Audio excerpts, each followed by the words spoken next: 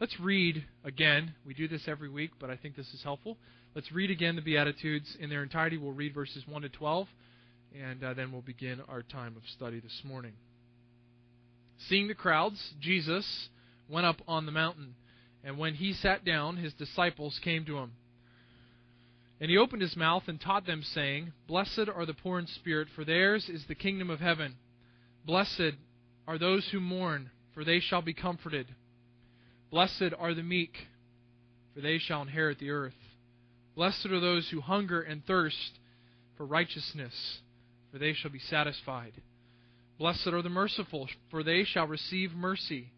Blessed are the pure in heart, for they shall see God. Blessed are the peacemakers, for they shall be called sons of God. Blessed are those who are persecuted for righteousness' sake, for theirs is the kingdom of heaven. Blessed are you when others revile you and persecute you and utter all kinds of evil against you falsely on my account. Rejoice and be glad, for your reward is great in heaven. For so they persecuted the prophets who were before you. And then if you flip over to chapter 7, I thought we'd just have a little glimpse. We're going to come back to chapter 7 a couple times today, but just a little glimpse of the end of the story, just so that you can know that there is an end, and we will get there someday. Verse 21 says, Not everyone who says to me, Lord, Lord, will enter the kingdom of heaven, but the one who does the will of my Father who is in heaven. On that day many will say to me, Lord, Lord, did we not prophesy in your name, and cast out demons in your name, and do many mighty works in your name? And then I will declare to them, I never knew you. Depart from me, you workers of lawlessness. Everyone who hears the words of mine and does them will be like a wise man who built his house on the rock. Talk about a familiar section. And the rain fell, and the floods came, and the winds blew and beat on that house, but it did not fall, because it had been founded on the rock. And everyone who hears these words of mine and does not do them will be like a foolish man who built his house on the sand. And the rains fell, and the floods came, and the winds blew and beat against that house, and it fell. And great was the fall of it. And when Jesus finished these sayings, the crowds were astonished at his teaching. Why? For he was teaching them as one who had authority, and not as their scribes. This is the great Sermon on the Mount. It is a logical and cohesive whole, and I think more than ever this morning, we must understand that the Beatitudes in particular are connected one to the other. This is a part of a bigger picture. The Beatitudes as a grouping are connected to the remainder of the paragraphs that we'll find in the Sermon on the Mount. But within the Beatitudes, you cannot isolate one Beatitude from the rest and come out with an accurate understanding or a full understanding of what God intended for us to see here, and what the king sitting on the mountain intended for the citizens of his kingdom to understand about themselves. So, the poor in spirit are the only ones who will truly mourn for their sin. They will be the ones who are meek as an attitude towards God and men. They are the ones who will hunger and thirst for righteousness. They will be the ones who are merciful. They will be pure in heart. They will be peacemakers, and they will be persecuted. And all of those components are the characteristics of the kingdom citizen. And we have repeated over and over again, and I hope it's helping you remember, that the Beatitudes and the Sermon on the Mount is concerned first and foremost with who you are, before it deals with what you do. This is about being, and doing will follow on the heels of being. The Beatitudes establish and are grounded in your heart. They are about attitudes, about non-visible attributes of the kingdom citizen. And so as we come to these declarations of truth, understand that we are dealing not with superficial and externals, but rather with heart issues, internal. I think one of the most profound responses that these Beatitudes have generated in my heart, and I trust they have in yours as well, is a self-examination. It's hard not to. When Christ holds up the characteristics and the heart and the attitudes and the perception and the perspective of the kingdom citizens, it's hard not to say, who am I in comparison to this description? What is my life? What does it mirror in accordance with these Beatitudes, with these characteristics of the kingdom? And the paradox of Scripture, or the seeming contradiction of Scripture, is that the Christian is distinctly to be aware that he is one thing. He is a new creation, 2 Corinthians 5:17. And yet he is to be pursuing renewal every day of his life. And so as you examine yourself, these characteristics are the reality of who you are, and yet they have generated in me, and I trust in you who are kingdom citizens, a desire to see more poverty in spirit, more mourning for sin or better mourning for sin, more meekness as the attitude of life, more hunger and desperation for ethical righteousness. And then today we'll reach this self-examination. Blessed are the merciful. And I trust that it will push us further, prod us further in our desire to be more what we already are, to better display what has been accomplished in the past at the point of our conversion. This is a description of the newness of your inner man. And yet your flesh is warring against you. The principle of sin is warring against you. The world around you is warring against these realities being expressed and being lived out in your existence. The world is chasing after joy. The world is chasing after happiness. And yet we have been reminded over and over again with every word, blessed, that only the kingdom citizens know internal and eternal happiness and joy.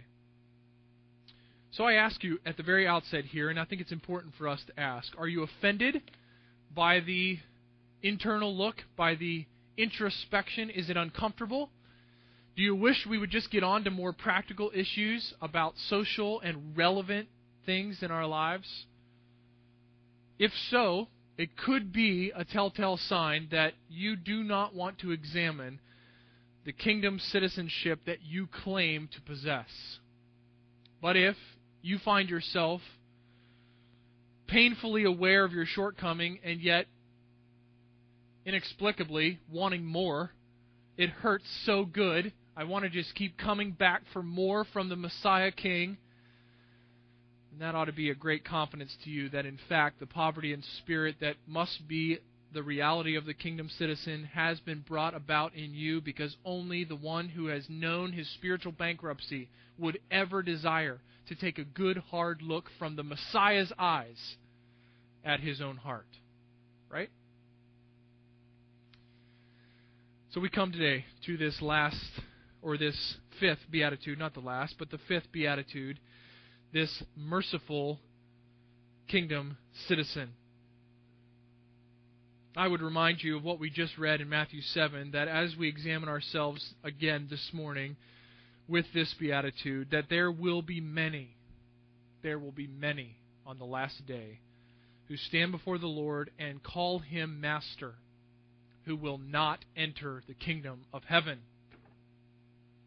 That should be weighing on you as we examine this passage.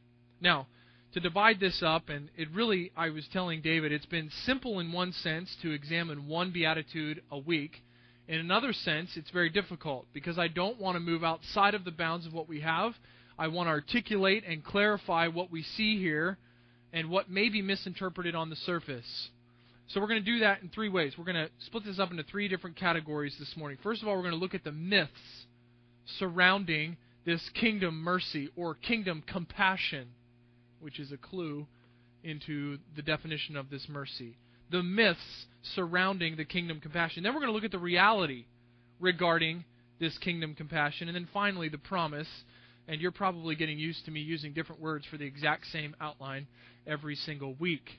We're going to look at what many think this means, wrongly, how we should view it rightly, and then the promise that is ours if this is in fact the characteristic of our lives. Blessed are the merciful, for they shall receive mercy. So first of all, let's think about together the myths that surround this kingdom compassion. What are some of the misconceptions of what it is to be merciful, or this beatitude, isolated from its context? What are the misconceptions that flow from it? Let me just rattle these off for you, and then we'll discuss one or two of them in more detail. First of all, this kingdom compassion, this merciful heart, is not a personality trait. Okay? It's not a personality trait.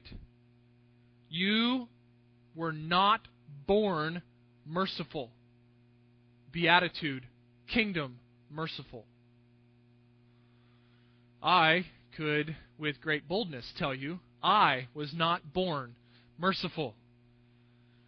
I've had many reminders this week that in my flesh I am not merciful. Compassion is not a natural personality trait, but it is not a personality trait that is described here at all. In other words, someone is not born with this being a more natural bent for them than for someone else. This is a radical transformation result of becoming a citizen of the kingdom of heaven. Don't shortchange it. There is a mercy that is simply a human mercy, a goodwill towards others. Don't cut this beatitude short. It's not just a human personality trait. It is not simply an external list of activities. The Roman Church has set up 13 definitions of what it is to be merciful. They have a list of 13 things that must be lived out if one is to claim to be merciful.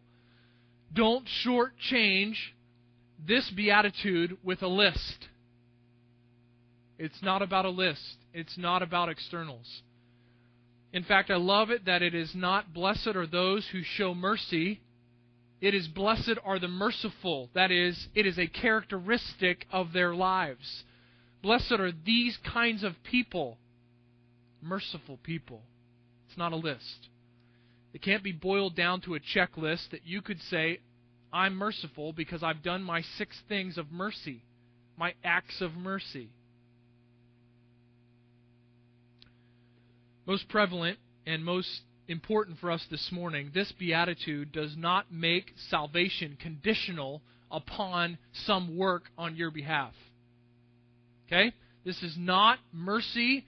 Kingdom mercy is not a condition for salvation. It's difficult because we read this passage and it says, Blessed are the merciful, for they shall receive mercy. And that is exactly what it means. And yet, mercy in your life is not a condition. It is not something you can generate. It is not something you can put on so that you can secure God's mercy in the future day of judgment. If this was a conditional clause for salvation, if mercy on your part was needed for God to show you mercy, in other words, He's waiting. This person seems to be on the right track, but I'm not seeing a lot of mercy. So far, you're not going to get any mercy when the day of judgment comes. If that was the case, first of all, let's understand from the whole of our New Testaments, none of us would receive mercy. There isn't enough in you, there is nothing good within you that could generate mercy that would catch the eye of a holy God. You could never achieve this mercy. Secondly, you would have to wipe out from the remainder of your New Testament the doctrine of grace. In fact, you would have to wipe Ephesians 2, 8, and 9 out of your scriptures if mercy is the conditional clause, it is the activity that grants the merit needed to achieve the grace of God or the favor of God.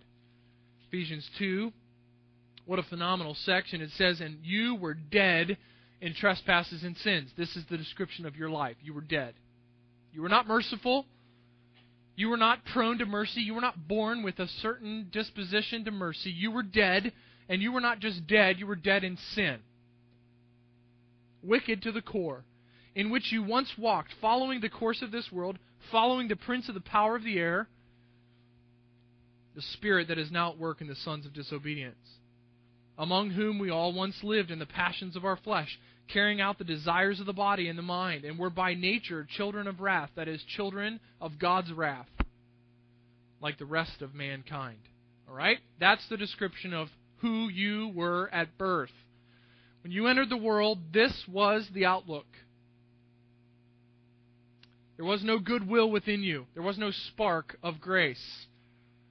Just this dead, sinful heart. Verse 4, the greatest two words in our New Testament, really from a theological standpoint, but God.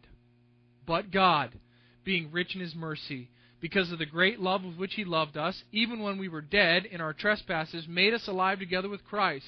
By grace you have been saved, and raised us up with Him, and seated us with Him in the heavenly places in Christ Jesus. Understand that all of those verbs were completed by God.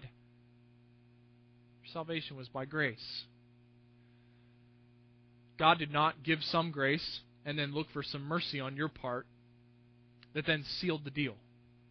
Now I'll give them mercy in the day of judgment. All of grace. So that, here's the purpose in verse 7, in the coming ages He might show the immeasurable riches of His grace in kindness towards us in Christ Jesus.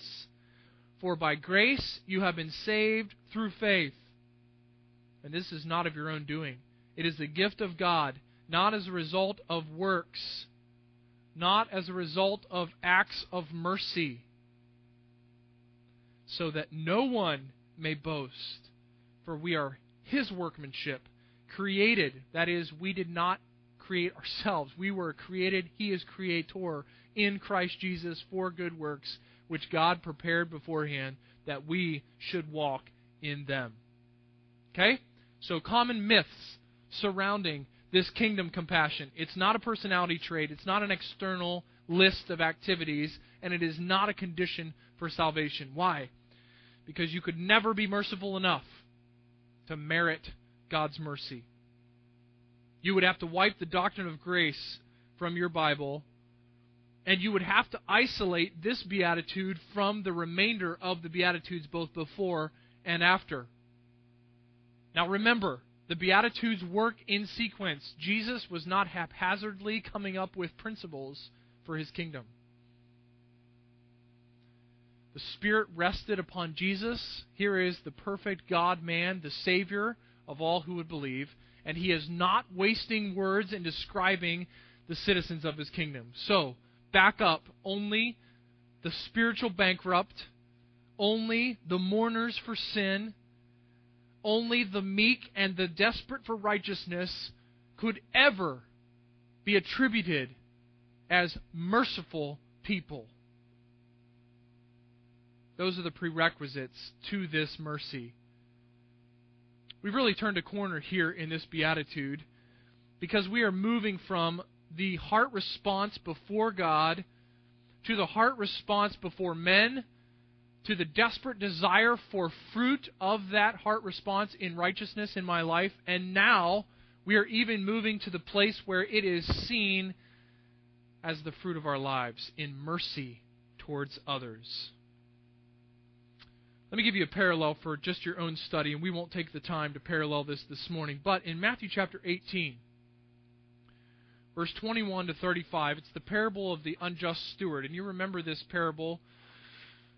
There is a servant who is indebted to his master. The master shows him mercy, lets him off for his debts. He goes then, immediately, this evil servant, and he finds the guy who has a debt to him. And he beats the man, throws him in prison because he won't pay up. Comes back to the master, and the master hears what happens, or what had happened, and turns from his mercy and gives judgment on this evil servant because he has not shown forgiveness in the same way that the master did initially with him. And if we go to Matthew chapter 18, and you don't have to turn there, I'll read it to you, but in Matthew chapter 18, at the end of that account, we have a very interesting and parallel statement from the Lord. He says in verse 35, so also my heavenly Father will do to every one of you if you do not forgive your brother from your heart. In other words, forgiveness from God is only granted to those who forgive. Okay? Mercy from God is only granted to those who are merciful. And yet we can be confident from the remainder of our scriptures, and the Bible interprets the Bible, that there is no forgiveness possible outside of the grace of God transforming your heart. And there is no mercy that would flow from you that would in any way merit His favor apart from His act of grace. So, there are misunderstandings regarding this attribute. This is a beatitude that has been used and abused. Blessed are the merciful. That leaves us asking ourselves an important question. What is the true and weighty meaning of this kingdom reality? If this is true of the kingdom citizens, then what does this mean? What are we to understand about this characteristic of merciful? And that brings us to the reality regarding kingdom compassion. So we've seen the myths, now we move to the reality regarding kingdom compassion. Let me start by defining for you, or attempting to define for you, mercy. It's important. What's the word mean? What are we talking about? Mercy can be boiled down to pity or compassion on the lowly state, and biblically speaking, the lowly state of the sinner. It is primarily an attribute given to God. He is a merciful God. In other words, He looks with compassion, He looks with pity on sinful humanity. He is merciful to people who do not deserve His compassion. Mercy, in the vernacular of our culture, is most associated, you would think, with maybe a courtroom at sentencing. Someone has been found guilty of a crime. They go for sentencing. I think of Marion Jones this week. She admitted to a crime. She was convicted. And yet she went before the judge, and in that hearing, she cried out for mercy. What was she asking for? She was asking for compassion and pity on a human level from a judge, which would then result in a lesser sentence or a lesser punishment on her for her crime. It was a futile request. He did not have mercy on her. And yet this is a good word picture for us to understand what is described here. It's different than grace. Grace is undeserved kindness poured out on the sinner. So some have described mercy and grace as two sides of the same coin. Mercy is withholding in compassion from the sinner what they deserve, and grace is in turn pouring out on the sinner what they do not deserve in kindness. Does that make sense? Mercy is compassionate pity that withholds from the deserving sinner what they deserve, and grace, as the attribute of God, is giving to the sinner what they do not deserve, that is, His favor and His love. So the quality that we speak of as merciful here in this beatitude is a quality that is first and foremost internal, and I think we've already established that. This is a heart reality no different than the previous realities of the kingdom citizen that we've seen to this point. It is an internal heart attitude that results in external fruits.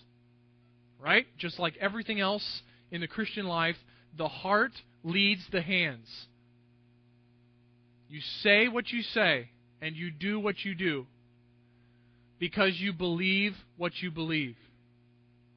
Okay? Your heart and your understanding of theology drives your action. And so mercy and the merciful person, the kingdom citizen, is one whose heart has been changed. He is marked by compassion and pity for the life situation of the sinner, which results in action on his part, or on the life situation of the suffering in general. Kingdom compassion flows from the first four Beatitudes. This mercy only comes from someone who has seen themselves as empty, who has mourned their sin and who has received the comfort and the forgiveness and the mercy of God. So understand right off the bat that you will never be kingdom merciful as an attribute of your life unless you have experienced the divine mercy from God Himself. You say, how do we differentiate between acts of mercy on the part of someone who has never experienced the mercy of God and acts of mercy on the part of a believer?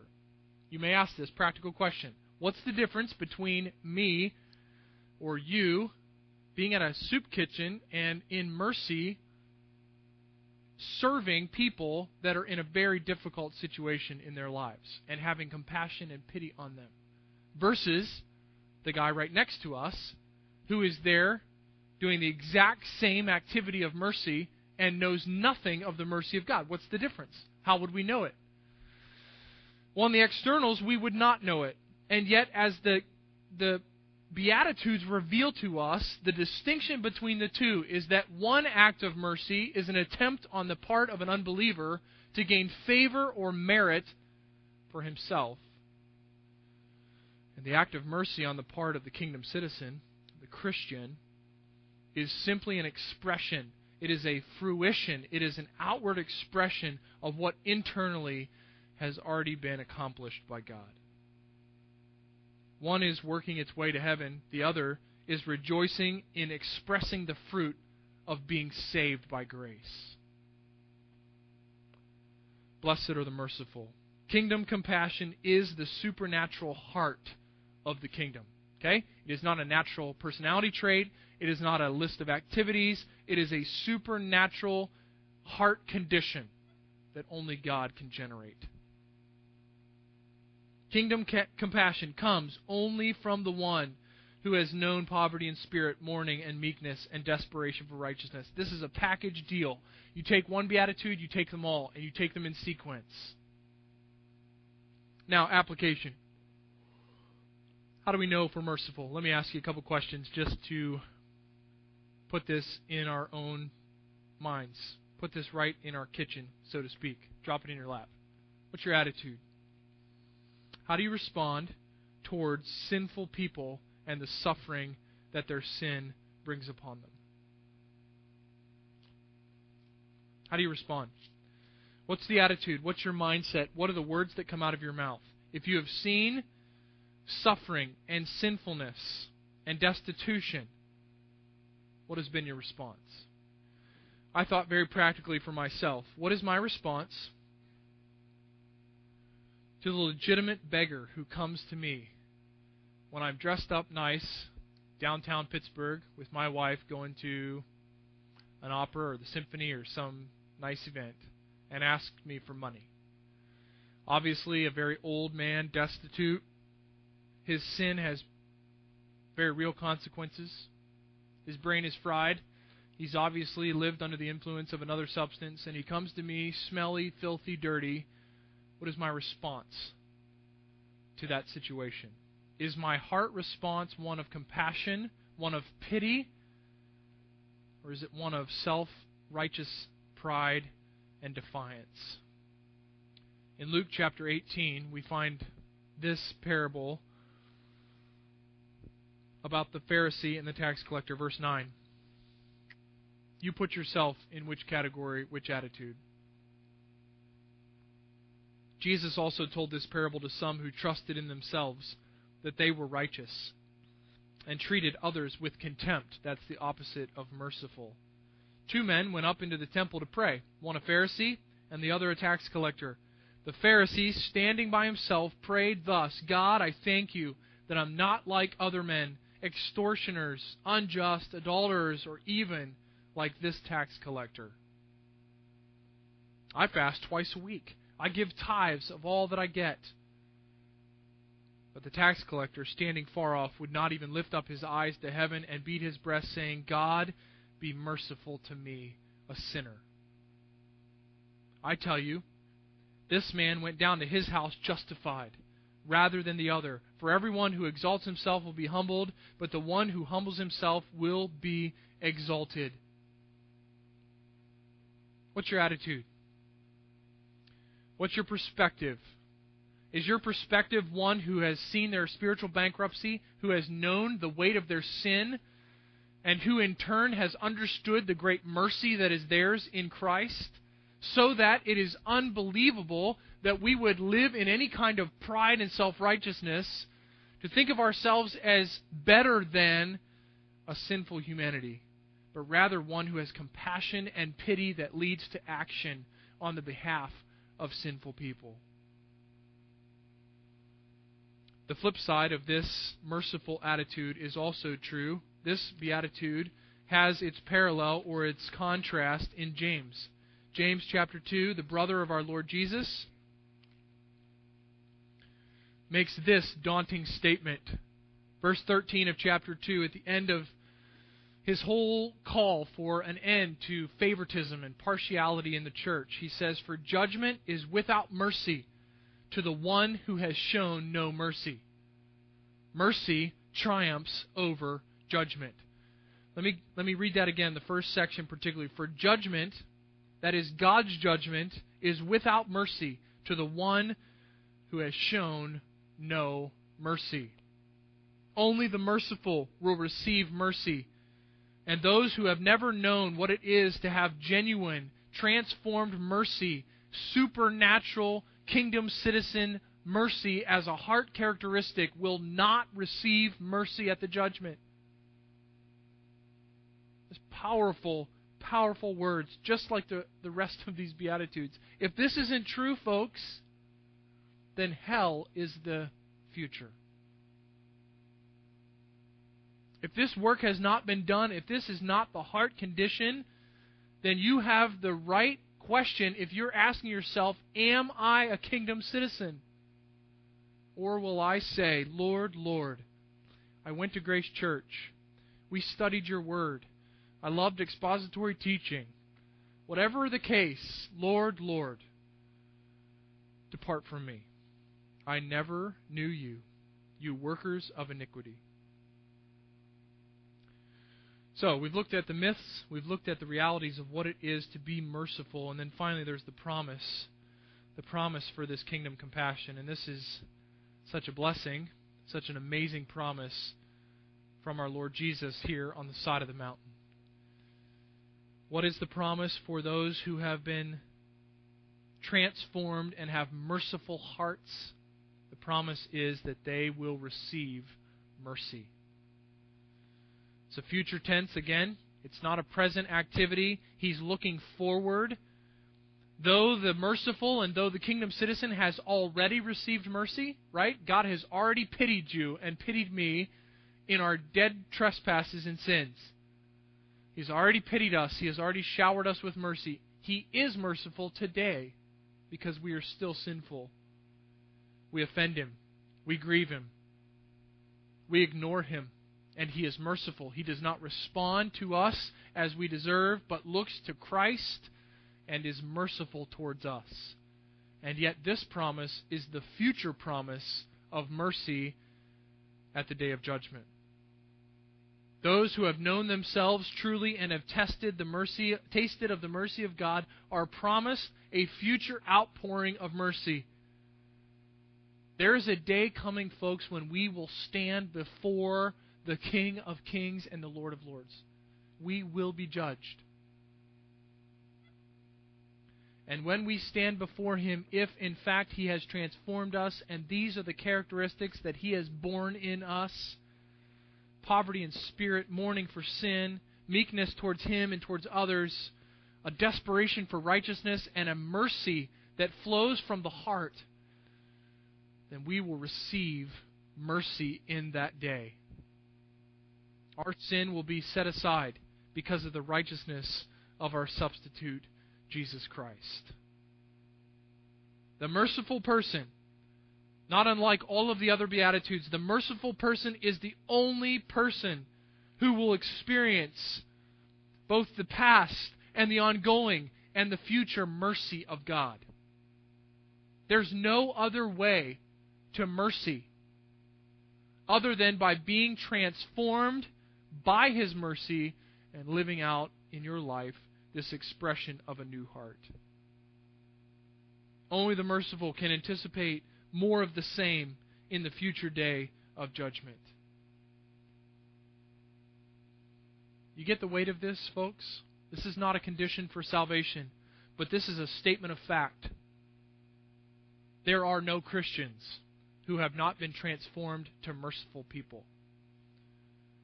And without mercy, without compassion, there will be no mercy granted at the judgment.